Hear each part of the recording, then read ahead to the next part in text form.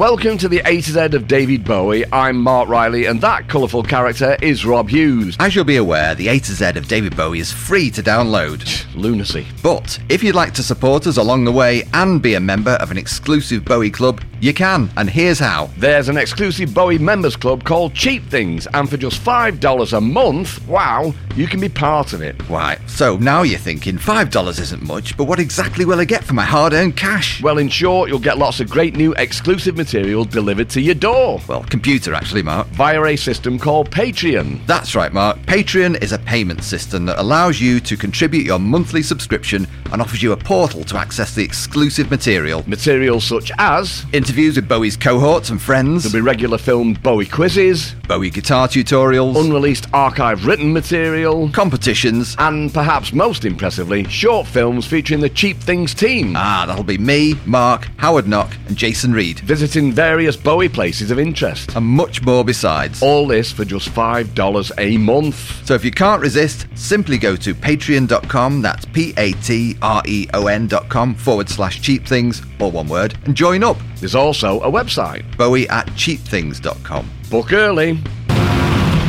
S is for Scary Monsters and Super Creeps. So, yeah, Bob, this is a bit weird, this, right? But on Wikipedia, it says not to be confused with Scary Monsters and Nice Sprites. What is that? I've Googled it, and we wouldn't have confused it anyway, but apparently it's an electronic music producer called Skillex. Is that... Oh, right, Skillex. Is that... I know Skillex. Do you? Yeah. Oh, well, you know, you're a musicologist, and I know now, Bob, particularly about that kind of stuff. Anyway, Scary Monsters and Super Creeps, also known simply as Scary Monsters, obviously, is a 14th studio album by David Bowie, released on the 12th of September 1980 by RCA Records. It was Bowie's final studio album on that label, and his first following the Berlin trilogy of Low, Heroes and Lodger. Though considered very significant in artistic terms, the trilogy had proven less successful commercially. With Scary Monsters, Bowie achieved what biographer David Buckley called the perfect balance of creativity and mainstream success. As well as earning critical acclaim, the album got to number 1 and went platinum in the UK, and it successfully restored Bowie's commercial standing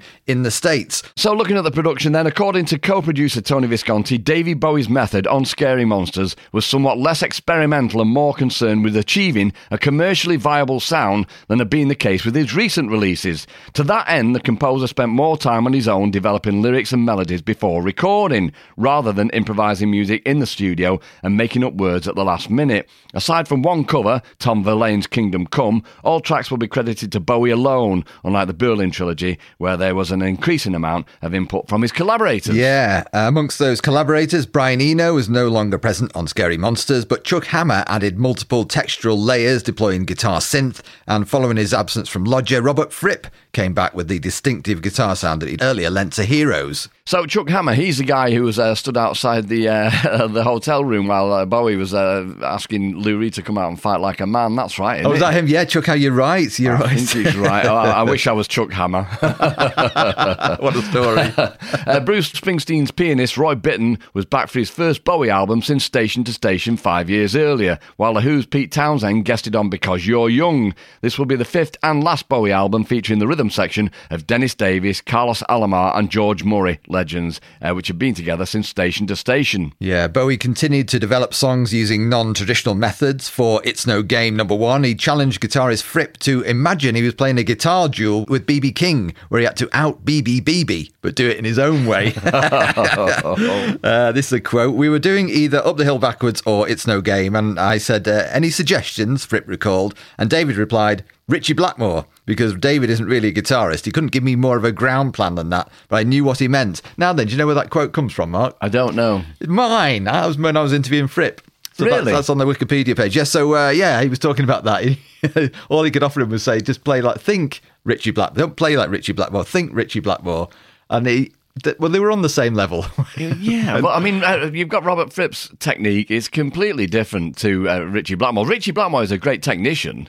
Yeah, but of course he's a proper rock guitarist, whereas Fripp he just reinvented the bloody thing, didn't he? So Yeah. it's a strange one to throw at him. But then again, what was it said to Reeves Gabrels? He said, like, you were a Cuban disenfranchised something or other. Right. There were some bizarre things being thrown around, wasn't there? Yeah, it's a bit like Reno's oblique strategies, isn't it? That kind of thing. They don't really make sense, but then on another level they do. Yeah, I suppose it just makes you think, doesn't it? And that obviously just really gives you a blank canvas to do anything, because it doesn't mean anything. Yeah. So, Fashion began as Jamaica. Unable to think of anything to write, Bowie discarded the song until late in the recording cycle, when it was transformed into the song that appears on the album. Other tracks also began with different names: Ashes to Ashes, As People Are Turning to Gold, Teenage Wildlife, As It Happens Every Day, and Scream Like a Baby as Laser. The lyric Scream Like a Baby was sung as I Am a Laser.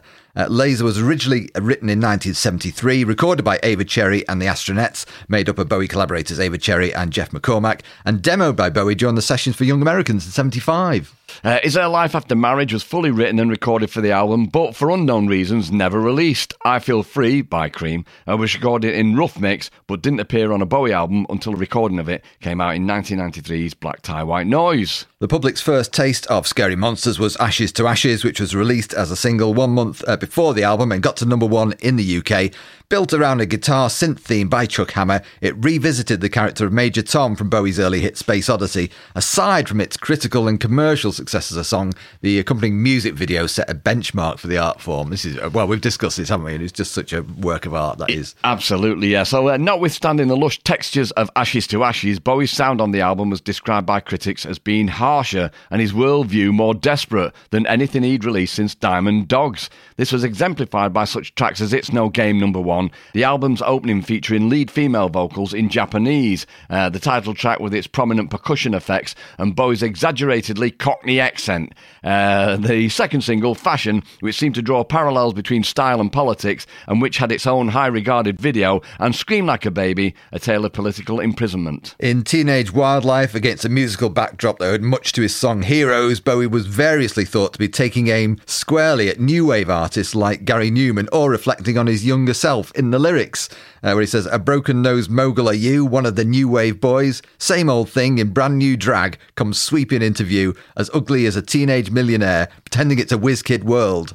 So he's already had a go at Gary Newman, hadn't he? He had. That was all part and parcel of the Kenny Everett show, wasn't it? Yeah, in 79, yeah. Yeah, and he'd been invited in to watch David Bowie perform, Gary Newman, and Bowie got wind of it, got him kicked out, and then made sure that he wasn't also on the programme. That's a story. Yeah. So he obviously hit a bit of a nerve with Bowie there, didn't he? Certainly he did. I mean, and the thing also is that, funnily enough, thinking about it now, you would have to say that Gary Newman was a little bit closer to perhaps Kraftwerk Oh, definitely. than Bowie, because that all that androidal, very robotic kind of thing that Gary Newman was doing was what Kraftwerk was doing, not really Bowie. It was almost like Bowie at one remove, wasn't it? Because, as you say, you wouldn't associate that stuff that Gary Newman was doing with any of the early 70s, like the Ziggy stuff or even Young Americans, or it was just that little, probably that 2-year period that Bowie went through in the late 70s. Yeah, which owed a lot to, with Noy and Kraftwerk and all the rest of it, yeah. Anyway, okay, so the rear sleeve of the album contained references to 4 of Bowie's earlier albums. The cover artwork of Scary Monsters is a collage by Edward Bell featuring Bowie in the Pierrot costume worn in the Ashes to Ashes music video, along with Brian Duffy photographs. It is one of my favourite Bowie covers, this as well. It's classic. The original vinyl album's rear sleeve referred to 4 earlier albums, namely the immediately preceding Berlin Trilogy and 1973's Aladdin Sane, the latter also having been designed, of course, and photographed by Duffy. Yeah, we've talked about that previously, haven't we? Because it was who would take the credit for the flash, the lightning flash on Aladdin Sane. The cover images from Low, Heroes and Lodger, the last showing Bowie's torso, superimposed on the figure from Aladdin Sane's inside gatefold picture, were portrayed in small frames to the left of the track listing. Their whitewashed brushstrokes were reportedly designed to symbolise a discarding of Bowie's old persona. The original framed album artwork was featured in the David Bowie's Touring Museum exhibit. So I have seen it. And I've also seen, in fact, I don't know if you saw it earlier on, but I took a photograph of a photograph on my laptop, and it is of the clown costume. Oh, yeah, I've seen it. Which was in there, which is a really beautiful thing. I mean, you look at all of the techniques and imagery that went into Bowie's clobber. Yeah. But that is just a really delicate and beautiful costume. Really, really amazing to see. I know this is going to be a stupid question because you're going to say 12 by 12, but the album artwork for Scary Monsters, I mean, how big was it in reality? Oh, no, I just seem to remember it being bigger. If anybody wants to tell me otherwise, but just it's a few years ago since I've seen it, but I remember it being much bigger than an album size. I don't think it was same size as an artist would call it. Right. So to the singles and other songs. Following the release of Ashes to Ashes in August 1980, prior to the album, and Fashion in October that year, the title track was issued as a single in January 1981. The album's final single, Up the Hill Backwards, was released in March of that year. Other songs from this period included both sides of the single, Alabama Song, Back with Space Oddity, the latter a stark remake that debuted on the New Year's Eve 1979 Kenny Everett video show just mentioned, and has served as a ritualistic purification of Bowie's most famous number prior to its demolition with Ashes to Ashes. Ooh. So we know that, again, talking about the fact that it's just self-referencing, isn't it? Yeah, and the great thing is also the video, which we talked about with Ashes to Ashes, where his mum supposedly appeared. Some of the other cast we'll be talking about in a short while. Yeah, that's right. So RCA released Scary Monsters in September 1980 with the promo line, often copied, never equalled, seen as a direct reference to the new wave acts that Bowie had inspired over the years. It was highly praised by critics. Record Mirror gave it a rating of 7 stars out of 5. What? Did it? That's good, isn't it? It must have been good. I know it's good. Bloody good. They must have loved it, while Melody Maker called it an eerily impressive stride into the 80s, and Billboard reported that it should be the most accessible and commercially successful Bowie LP in years. Well, there you go. The album's number one placing in the UK charts was Bowie's first since Diamond Dogs in 1974, while in the US it peaked at number 12, which was the highest stateside showing since Low almost 4 years earlier. Well, you can sort of understand that, can't you? Because, at least half of it, the first half is definitely slanted towards the commercial side of things, isn't it? And then the second bit is more experimental. Yeah, and after what he'd been through, I mean, he was being particularly obtuse, wasn't he? And experimental with the Berlin trilogy. Yeah. He knew he was being that, and so he decided to go against the grain, didn't he? Yeah. Despite the worldwide megastardom and commercial success that Bowie would achieve in coming years, most notably with his next studio album, Let's Dance, in 1983, many commentators consider Scary Monsters to be his last great album, the benchmark for each new release. Well-regarded later efforts such as Outside, Earthling, Heathen and Reality were cited as the best album since Scary Monsters. In the latest edition of his music biography of the singer, Strange Fascination, David Buckley suggests that Bowie should preemptively sticker up the next album, Best Since Scary Monsters, and have done with it. I mean, I got sick of seeing all that, because it was almost like a default critic thing, wasn't it? He released a good album in the 90s, let's say it's the best one since Scary Monsters. Everybody seemed to do it. It was a cliche that was all over the shop, wasn't it? It was. The A to Z of David Bowie with Mark Riley and Rob Hughes. OK, Bob, let's get to the press and interviews at the time. This was published in Rolling Stone magazine. More and more, I'm prepared to relinquish sales as far as records go by sticking to my guns about the kind of music I really wish to make, Bowie told Rolling Stone when Scary Monsters came out in 1980. In some ways, it was one of the most avant-garde, convention-defying records of his career. The first voice we hear on it is actress Michi Hirota's shouting in Japanese. A lot of its lyrics suggest a cut-up technique that Bowie had learned from William S. Burroughs, and it's shot through with a dissonance and burst of unexpected noise. There's an awful lot of mistakes on that album. This is what Bowie says, that I went with rather than cut them out. He said, one tries as much as possible to put oneself on the line artistically. Fair enough. Even so, Scary Monsters worked just fine as pop music. It was a substantial hit, reaching number 1 in the UK. Both Ashes to Ashes and Fashion were staples of MTV's early years. Probably didn't hurt that MTV VJ Alan Hunter had appeared in the Fashion video. Crafty. Very much. It also featured a murderer's row of phenomenal musicians, including Bowie's late 70s rhythm section of drummer Dennis Davis and bassist George Murray, Pete Townsend, an East Street Band pianist, and station-to-station vet Roy Bittan. OK, the album's signature sound, though, is Robert Fripp's squalling lead guitar. Most impressively, the corrosive blurts that streak through the funky fashion. That song, like Fame and The Man Who Sold the World, was one of Bowie's last-minute brainstorms. It had been an abandoned track called Jamaica, we've mentioned this, haven't we? Up until he turned up with a completed lyric just as Tony Visconti was starting to mix a record. Scary Monsters, Fripp said, represented Bowie's decision to take his work in in rock and roll seriously. Anyone who goes to New York takes his work seriously. That city certainly has that effect. So his return to a degree of involvement with New York, I think, is very healthy. Fair enough, good quote. In a sense, Scary Monsters opened the 80s looking back on the 70s. The album scavenged and recast bits of unreleased Bowie compositions spanning his entire career. Scream Like a Baby, for instance, as it was already done in 1973, as we've mentioned. The clown outfit and makeup he wore on its cover and in the Ashes to Ashes video recalled his early days in mime. The music is a mask the message wears. The music is a Pierrot. And I, the performer, am the message, he quipped to Rolling Stone back in 1971. Bowie also took a shot at the generation of artists who come up in his shadow. Same old thing in brand new drag, he snapped at the New Wave Boys on Teenage Wildlife. Scary Monsters' masterstroke is its most self-referential song, Ashes to Ashes, which alluded to Space Oddity with the line, "We know Major Tom's a junkie," and reminded listeners just how much Bowie had grown and changed in the intervening decade. In 1980, there were millions of new fans for him to reach and transform as well.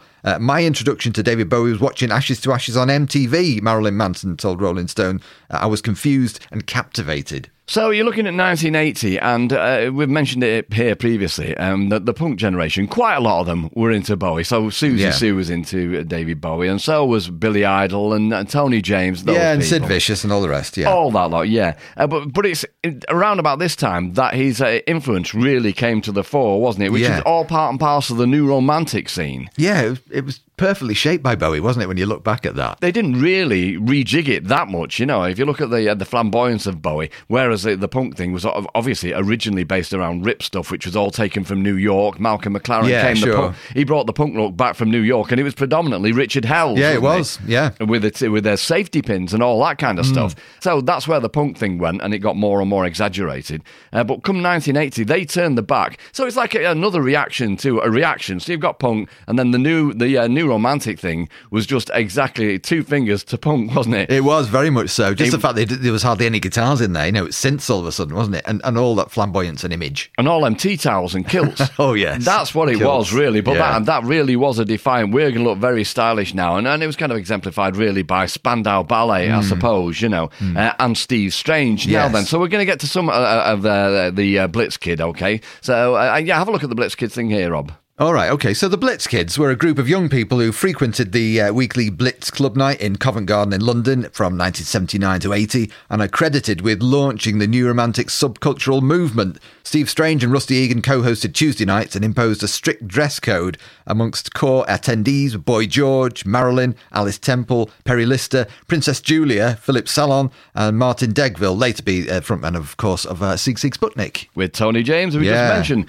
Crucially, this is interesting. The club lay between two art colleges, St Martin's School and Central School, and it became a testbed for student fashion designers who set London ablaze during the 1980s. Those included Stephen Jones, Kim Bowden, Fiona Dealey, Stephen Linnard, David Hola, Steve Stewart, John Galliano, big name, Darla Jane Gilroy and more. The Blitz began making headlines thanks to the outrageous style of clothes and makeup for both sexes, subsequently documented by Gary Kemp in his 2009 book, I Know This Much. Yeah, Andrew Tchaikovsky, ex-manager of The Damned, and Susan Carrington, who'd started the Roxy Club with Barry Jones, are said to have introduced Strange and Egan to the Blitz. After coming together at Billy's nightclub in Soho in 1978, the post-punk generation found themselves bored with the whole nihilist punk genre. Strange and Egan introduced regular Roxy music and Davy Bowie nights at Billy's, and in an effort to find something new and colourful, the denizens took to wearing bizarre homemade costumes and clothing and emphatic makeup, presenting a highly androgynous appearance. So we talked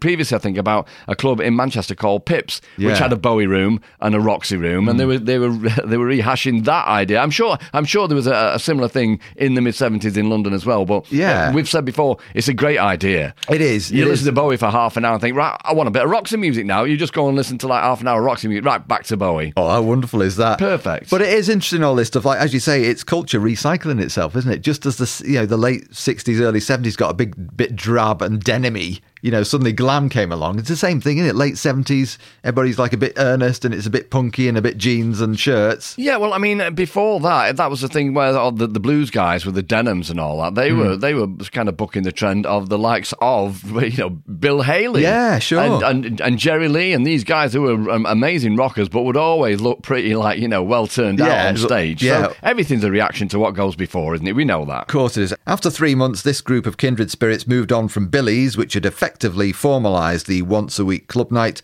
to another every Tuesday at the more elitist Blitz Wine Bar in Great Queen Street, which is widely considered as home to the New Romantic movement and prompted the Blitz Kids epithet in mainstream newspapers led by the Daily Mirror on the 3rd of March 1980. Quite specific there. Yeah. Okay, so this is the story of when Bowie turned up at Blitz, and this is from Wales Online. So Steve Strange is taking a step back in time as he has a Thin White Duke to thank for his amble down memory lane. So, Steve Strange had first met David Bowie at the Blitz in London's Covent Garden in 1980, the club that had Boy George as its cloakroom attendant and Marilyn as the cigarette girl. I was on the door at the club, and as usual, we were all up to full capacity when I saw a black stretch limo go round the corner 3 times, said Strange. At the time, we'd already been given 2 warnings from the council over fire regulations and the number of people we had in the club. This is great. In fact, the week before, I had to turn Mick Jagger away from the door because we were up to capacity. You think you would just go in and give, perhaps however many people were in Jagger's party, you'd think you'd just go and get a table, give them all 20 quid each and say, bugger off. We've got Mick Jagger and his mates coming in here and it's going to be great for publicity. But to his credit, in a way, he didn't. He continued, he was with Sabrina Guinness, the heiress to the Guinness millions. And Jagger said to me, do you know who I am? I said, of course I do. Please don't make this any harder than it is. Luckily, I knew Sabrina and she calmed him down. An irate Jagger. So this time, he continued, the limo pulls up and this really stroppy French woman called Coco informed me, I've got somebody very important in the back of that black limousine. Because she was so stroppy, I gave her quite an arrogant answer, but when she said it was David Bowie, I went into meltdown. I thought, oh my God, what do I do now? If the kids queuing to get in the club even know that he's in that limo outside, he'll be mobbed. So I went into overdrive thinking, how the hell are we going to get him into the building without causing too much of a fracas? So he said, I called security and we opened up the back level of the club, which was a fire exit, and got him upstairs to put him in what we thought would be a quiet area away from prying guys. However, inevitably, word spread from the queue and we had to get security downstairs to stop people coming upstairs. Of course you did. David Bowie. He continued, everybody wanted to be near him. It got to one point where his assistant Coco came up to me and said, David wants you on his table. I wasn't being arrogant, but I said, excuse me, I have my job to do. I take my job very seriously. This is not a goldfish bowl. The kids that are in this club, they're here because they feel at home. My shift doesn't finish until 1:30 in the morning. Brave. And then he says, when I finally went up to him, he said to me, I've been watching you and love what you've been doing and the sound that you're creating musically. I love the way you've evolved this whole new romantic movement. You're a very creative group of people and I'd like you to be in my next video. He said, I'd like you to style and choose the extras for my video. I thought to myself, oh my God, this couldn't get any better. This is amazing. I know, it must be like a dream. The video is Ashes to Ashes, one of Bowie's most visually stunning and which regularly features in polls for the greatest videos of the 80s, thanks to Steve Strange's unorthodox creative vision. Costing £250,000, it was at the time the most expensive music video ever made. It incorporated scenes both in solarised colour and in stark black and white, featuring Bowie in a gaudy Pierrot costume that became the dominant visual representation of his Scary Monsters phase. However, while Strange and 3 extras star in the video alongside the singer, the Welshman laughs when he retells the story of the shoot, a far from glamorous affair.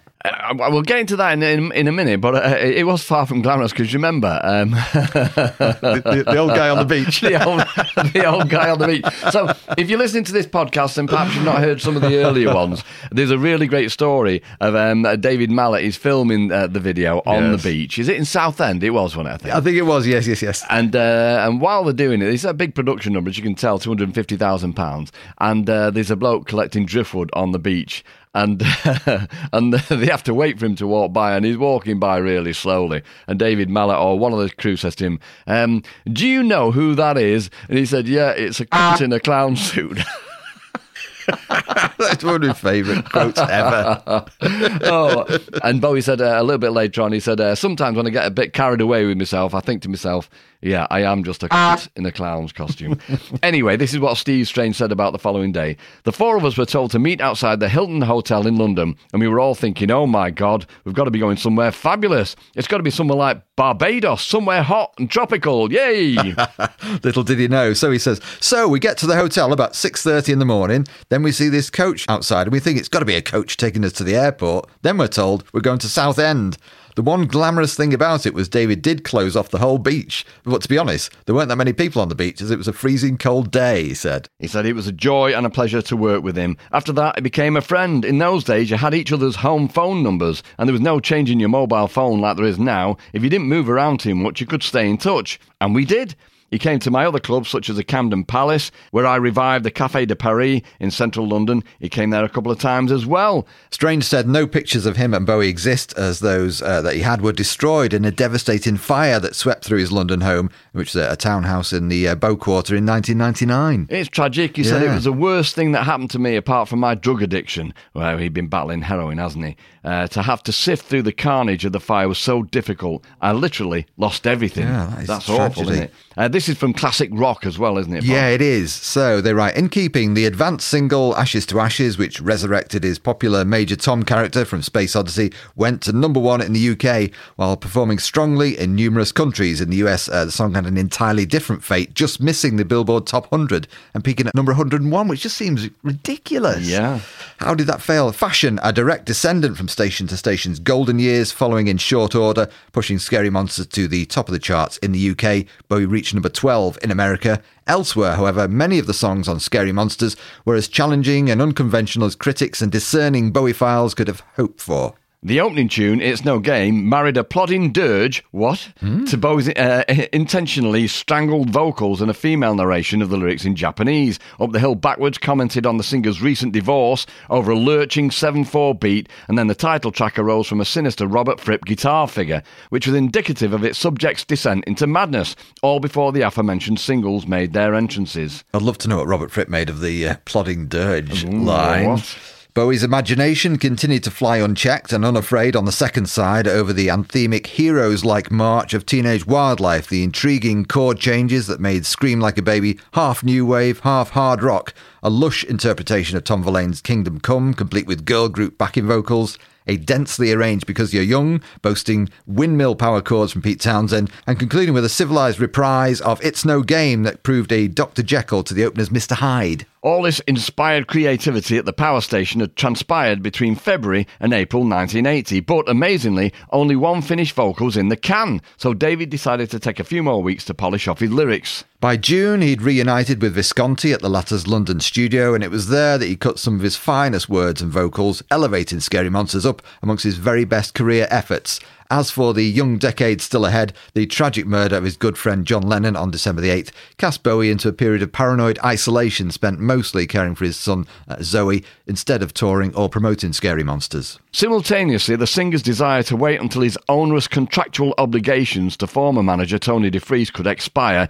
in October 1982 led to a dalliance in theatre, Bowie's critically acclaimed role in the production of The Elephant Man, collaborations with Disco Magus Giorgio Moroder on their Cat People soundtrack, and Queen, Under Pressure, and an EP of songs written for Bertolt Brecht's play Baal. Indeed. By the time David Bowie released Let's Dance nearly 3 years after Scary Monsters, its unapologetic embrace of the mainstream was so at odds with much of the singer's outsider career arc that some wondered whether he'd finally forgotten himself. The masses embraced this latest version, however, remaking Bowie into a sleek global pop star. It would be for quite some time before Bowie's inevitable return to the risk-taking creativity of Scary Monsters. Well, we can't deny that, can we? You know, Bowie wanted mega fame and pop stardom. He did, and it is alluded to in there, but of course he was still contracted to Tony DeFries, and he was kind of bloody-minded about it, but you can't say you blame him, and that is why, again, just speculating, but it seems to make sense that he did make those albums of just pure creativity and experimentalism, because he didn't really bother about having a massive hit, and of course Young Americans, that kind of haunted him a little bit, didn't it? You know, it did. The fame brought him in America, the song, and so he decided to just go off kilter and be a little bit more stark, and that's fine. And then, of course, what happens when the contract runs out? He makes Let's Dance. Well, exactly, that's the thing. And also, obviously, he's got new paymasters, hasn't he, in EMI by that time, and he wants to impress them, and that's the best way to do it. Because it was which album was it whereby one of the record company executives sent him a letter saying, why don't you just go off to Philadelphia and make Young Americans 2? Do you remember I think that? it was Let's Dance. It was That's Let's what they Dance. wanted. They thought, That's yeah, right. this was a big hit in Yeah, America. of course. Let's repeat that, you know. And well, you know, and the other thing about this, I remember talking briefly to Tony Visconti about Scary Monsters, only because I only say briefly because it was part of we were talking really about the Berlin trilogy, and he did say, you know, that album is probably my favourite album I ever made with Bowie. He said, and it was like, I've always thought of it as like our Sgt. Pepper. Which you can see in the very nature of it, can't you? Yeah, and it was a stepping stone to making the really, really ultra poppy Let's Dance, wasn't it? So, I mean, it wasn't like a massive shock to the system when Let's Dance had landed, because he'd already had Ashes to Ashes, which is one of the greatest pop records ever. It is. And before that, you're looking at all the weirder stuff with, Yeah. you know, with Lodger and Low and Heroes. The A to Z of David Bowie with Mark Riley and Rob Hughes. S is for Stacey Hayden. So this is from the CBC radio website, okay? The call came in the middle of the night in January 1976, and Stacey Hayden didn't believe who was calling. Bowie had lost his lead guitarist. He was in Jamaica renting Keith Richards' house. Renting? You'd think he'd just let him have it, wouldn't you? He's not exactly short of a bob or two, is he? Blooming heck. I wonder if he had a load of 50p's with him for the lecky as well. Yeah. Anyway, when a roadie, a friend of Stacey's, had a tape of Stacey doing a Red Wing shoe commercial, it was Davy Bowie's manager telling the Windsor-born guitarist to get onto a flight to Jamaica the next day. Hayden recalls that his girlfriend hung up the first time the call came in to her apartment in Toronto, but the message got through on the next attempt. We checked it out, and Air Canada said I had a ticket to Ocho Rios the next day, and I was on the plane at noon, said Hayden, when describing the moment to CBC Radio's Afternoon Drive nearly 4 decades after it first occurred. I didn't know one song on the guitar of his, but I went nevertheless. And in Jamaica, he met Bowie for the first time. Do you know, I'm just wondering how many people have not connected with somebody amazing because they haven't believed who they are on the phone. It must happen so much, you know? There's a great story about Roy Wood where he was in California and he's in his hotel room and the phone goes and he picks it up, and I won't do the Brummie accent, but he's like, hello, and he goes, oh, is that Roy Wood? Yeah, hi, it's Brian Wilson here. F off, bum, puts the phone down. Phone goes again. Ding, ding, hello, is that Roy Wood? Yeah. It's Brian Wilson again. F off. Bum. Put the phone down. So I think it was like the third time of trying. He went, don't put the phone down. It is Brian Wilson. I'm a big fan of yours and I would like to work with you. Yeah, I'm guessing it's probably more common than you think. And I'm always impressed by the fact that, you know, the really famous commercial person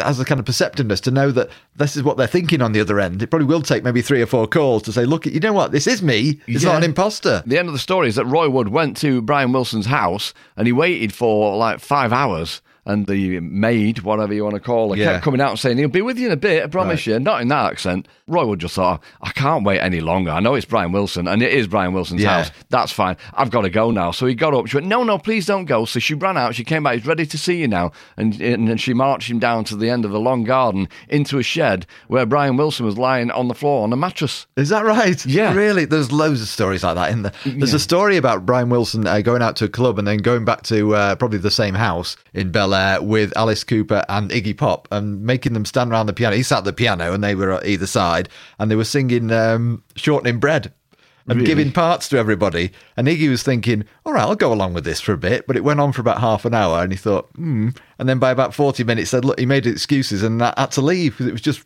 repeating the same thing over and over. Well, I tell you what, I mean, and also with the Roy Wood thing, I could be wrong, but I think I am right in saying that he ended up playing drums on something, which is ironic, because, I mean, you don't hunt down Roy Wood and then get him to play drums. Anyway, maybe he did some other stuff with him as well. All right. But anyway, this is back to Stacey Hayden.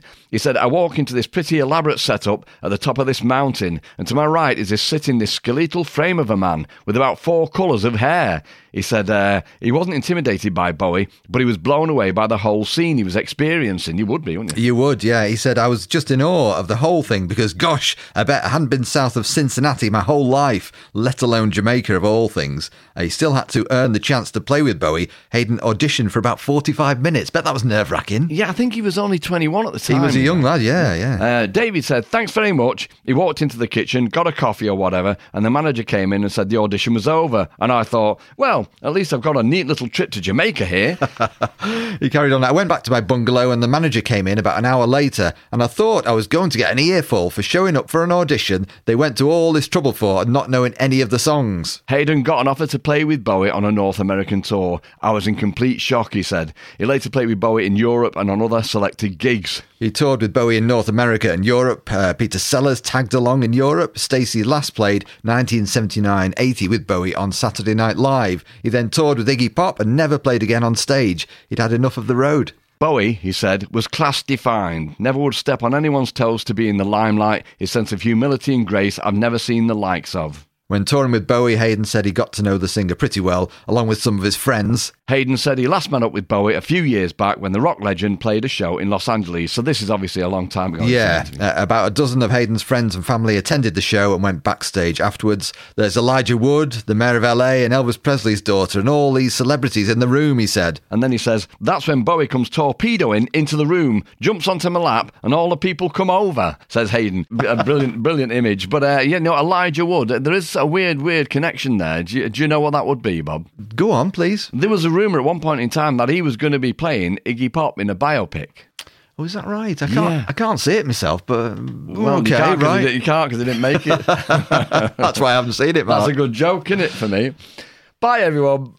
So that's it for this episode of the A to Z of David Bowie. But once again, before you go, if you'd like to support us along the way and be a member of an exclusive Bowie club, you can, and here's how. There's an exclusive Bowie members club called Cheap Things, and for just $5 a month, wow, you can be part of it. Right, so now you're thinking $5 isn't much, but what exactly will I get for my hard-earned cash? Well, in short, you'll get lots of great new exclusive material delivered to your door. Well, computer actually, Mark. Via a system called Patreon. That's right, Mark. Patreon is a payment system that allows you to contribute your monthly subscription and offers you a portal to access the exclusive material. Material such as interviews with Bowie's cohorts and friends. There'll be regular filmed Bowie quizzes, Bowie guitar tutorials, unreleased archive written material, competitions, and perhaps most impressively, short films featuring the Cheap Things team. That'll be me, Mark, Howard Knock and Jason Reed, visiting various Bowie places of interest. And much more besides. All this for just $5 a month. So if you can't resist, simply go to patreon.com, that's patreon.com/cheapthings, all one word, and join up. There's also a website, bowiecheapthings.com. Book early,